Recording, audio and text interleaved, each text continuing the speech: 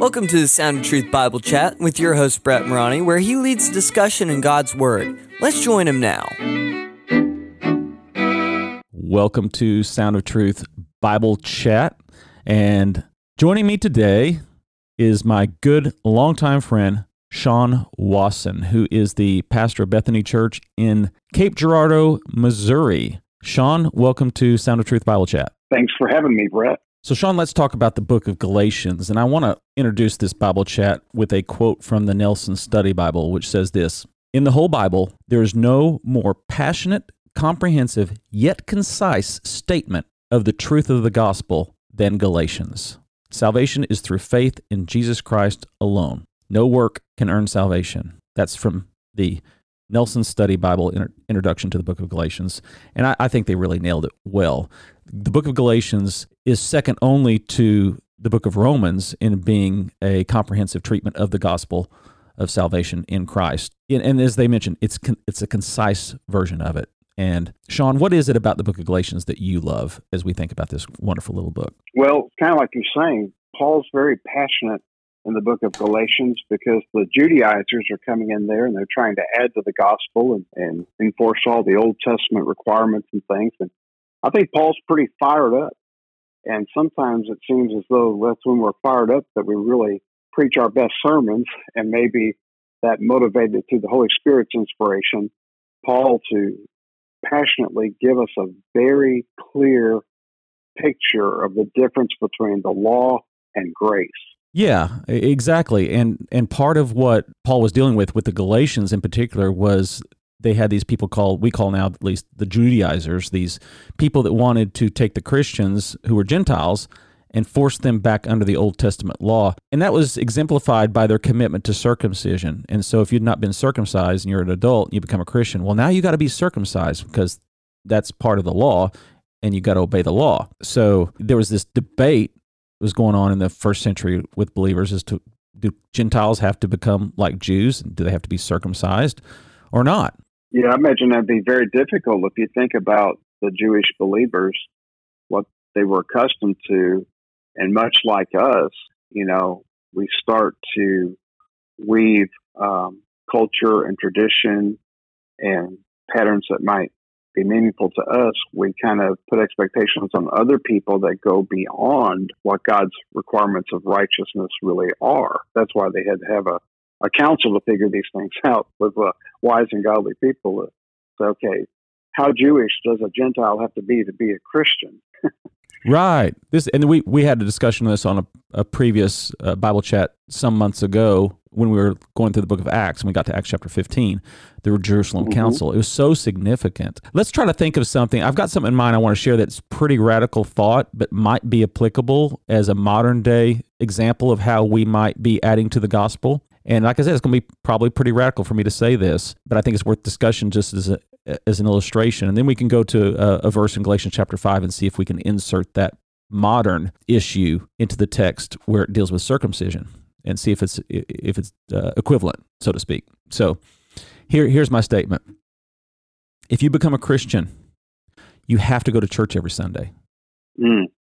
Has it become, in Christian tradition, has the descriptive practice of the early Christians, I say descriptive practice because in the New Testament, you cannot find a command for Christians to go to church on Sunday morning. It's not there. Can you imagine being alive in Jesus' day and then just kind of walking up to Jesus and say, "Hey, Jesus, where do you go to church?" Great question. Well, he hadn't started the church yet, right?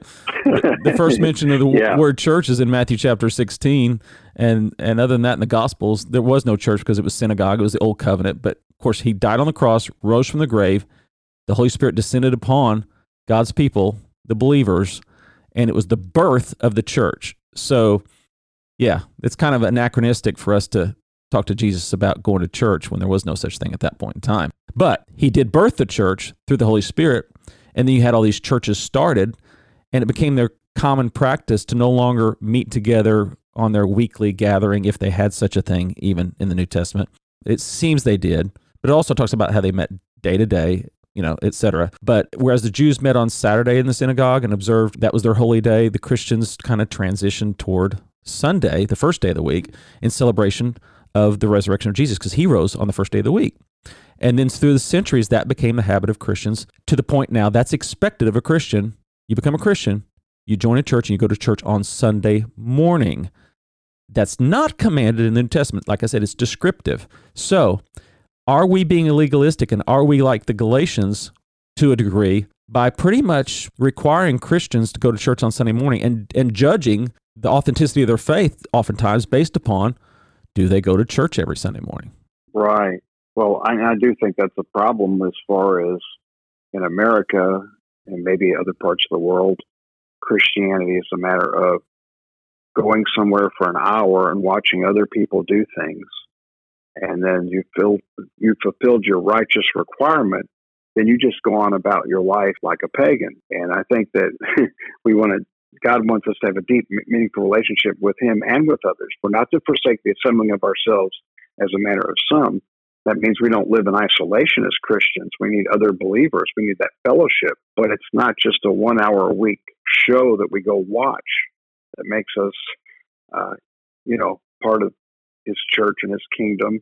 But we make it kind of like a legalistic thing of, I attend I go to a building a certain time, and it's almost like, other world religions where we do our prayers at this time, we do this at that time. And we would assume that other world religions, according to the gospel, according to the Word of God, they don't really know the true God, but they're religious. So you can be very religious and not even know God. Yeah. So the Judaizers, if you're in the Galatian church, hey, I got circumcised. I checked that box. I'm right with God now. Today, hey, I go to church every Sunday. I check that box. I'm right with God. I'm a Christian like I'm supposed to be. Mm-hmm. Now look at Galatians chapter 5, verse 6, and here's where the Apostle Paul says, I'll start with the New King James Version, and then I'll also share the NIV. For in Christ Jesus, neither circumcision nor uncircumcision avails anything, but faith working through love. Now, I like the rendering of the NIV a little bit better. I think it makes it a little bit clearer what Paul's communicating here in the original language. Here's the NIV. For in Christ Jesus, neither circumcision nor uncircumcision has any value. The only thing that counts is faith expressing itself through love.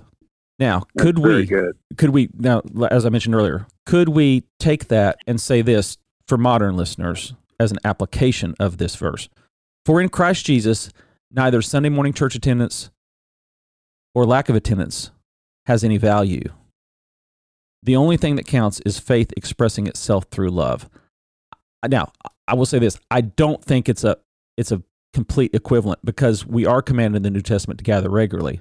Circumcision was done with at the cross. No spiritual value whatsoever. There is value in meeting together with other believers. Mm-hmm. The day and the time we meet has no value, I believe, because it's not prescribed. In other words, I honestly believe this. If your church meets on Friday morning at 6 a.m. once a week, that's fine. The time and the place has no value. What matters is faith expressing itself through love. Well, and you think about circumcision as an outward sign of supposed inner righteousness.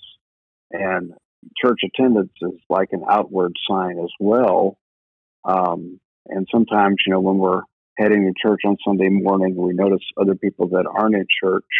Today in our modern society, they might have gone to church on a Saturday night or some other time. We don't know, but we would assume that they're unchurched and we're churched and we're different than they are because of what we're doing. And, God's looking at the heart. He's also looking at what comes out of our lives. And so the outward sign is that faith working through love. Not necessarily. We could be confused. We could think we've got an outward sign that's proof, but it doesn't have any value. Yeah. Thank you, Sean. Appreciate your time with me today. Sure. Thank you, Brett. Thanks for making me think. Thanks for listening to this episode of Sound of Truth. If you enjoyed it, please rate and review it. Also, tell your friends about it. Thanks. Music is by Canon and is used by permission.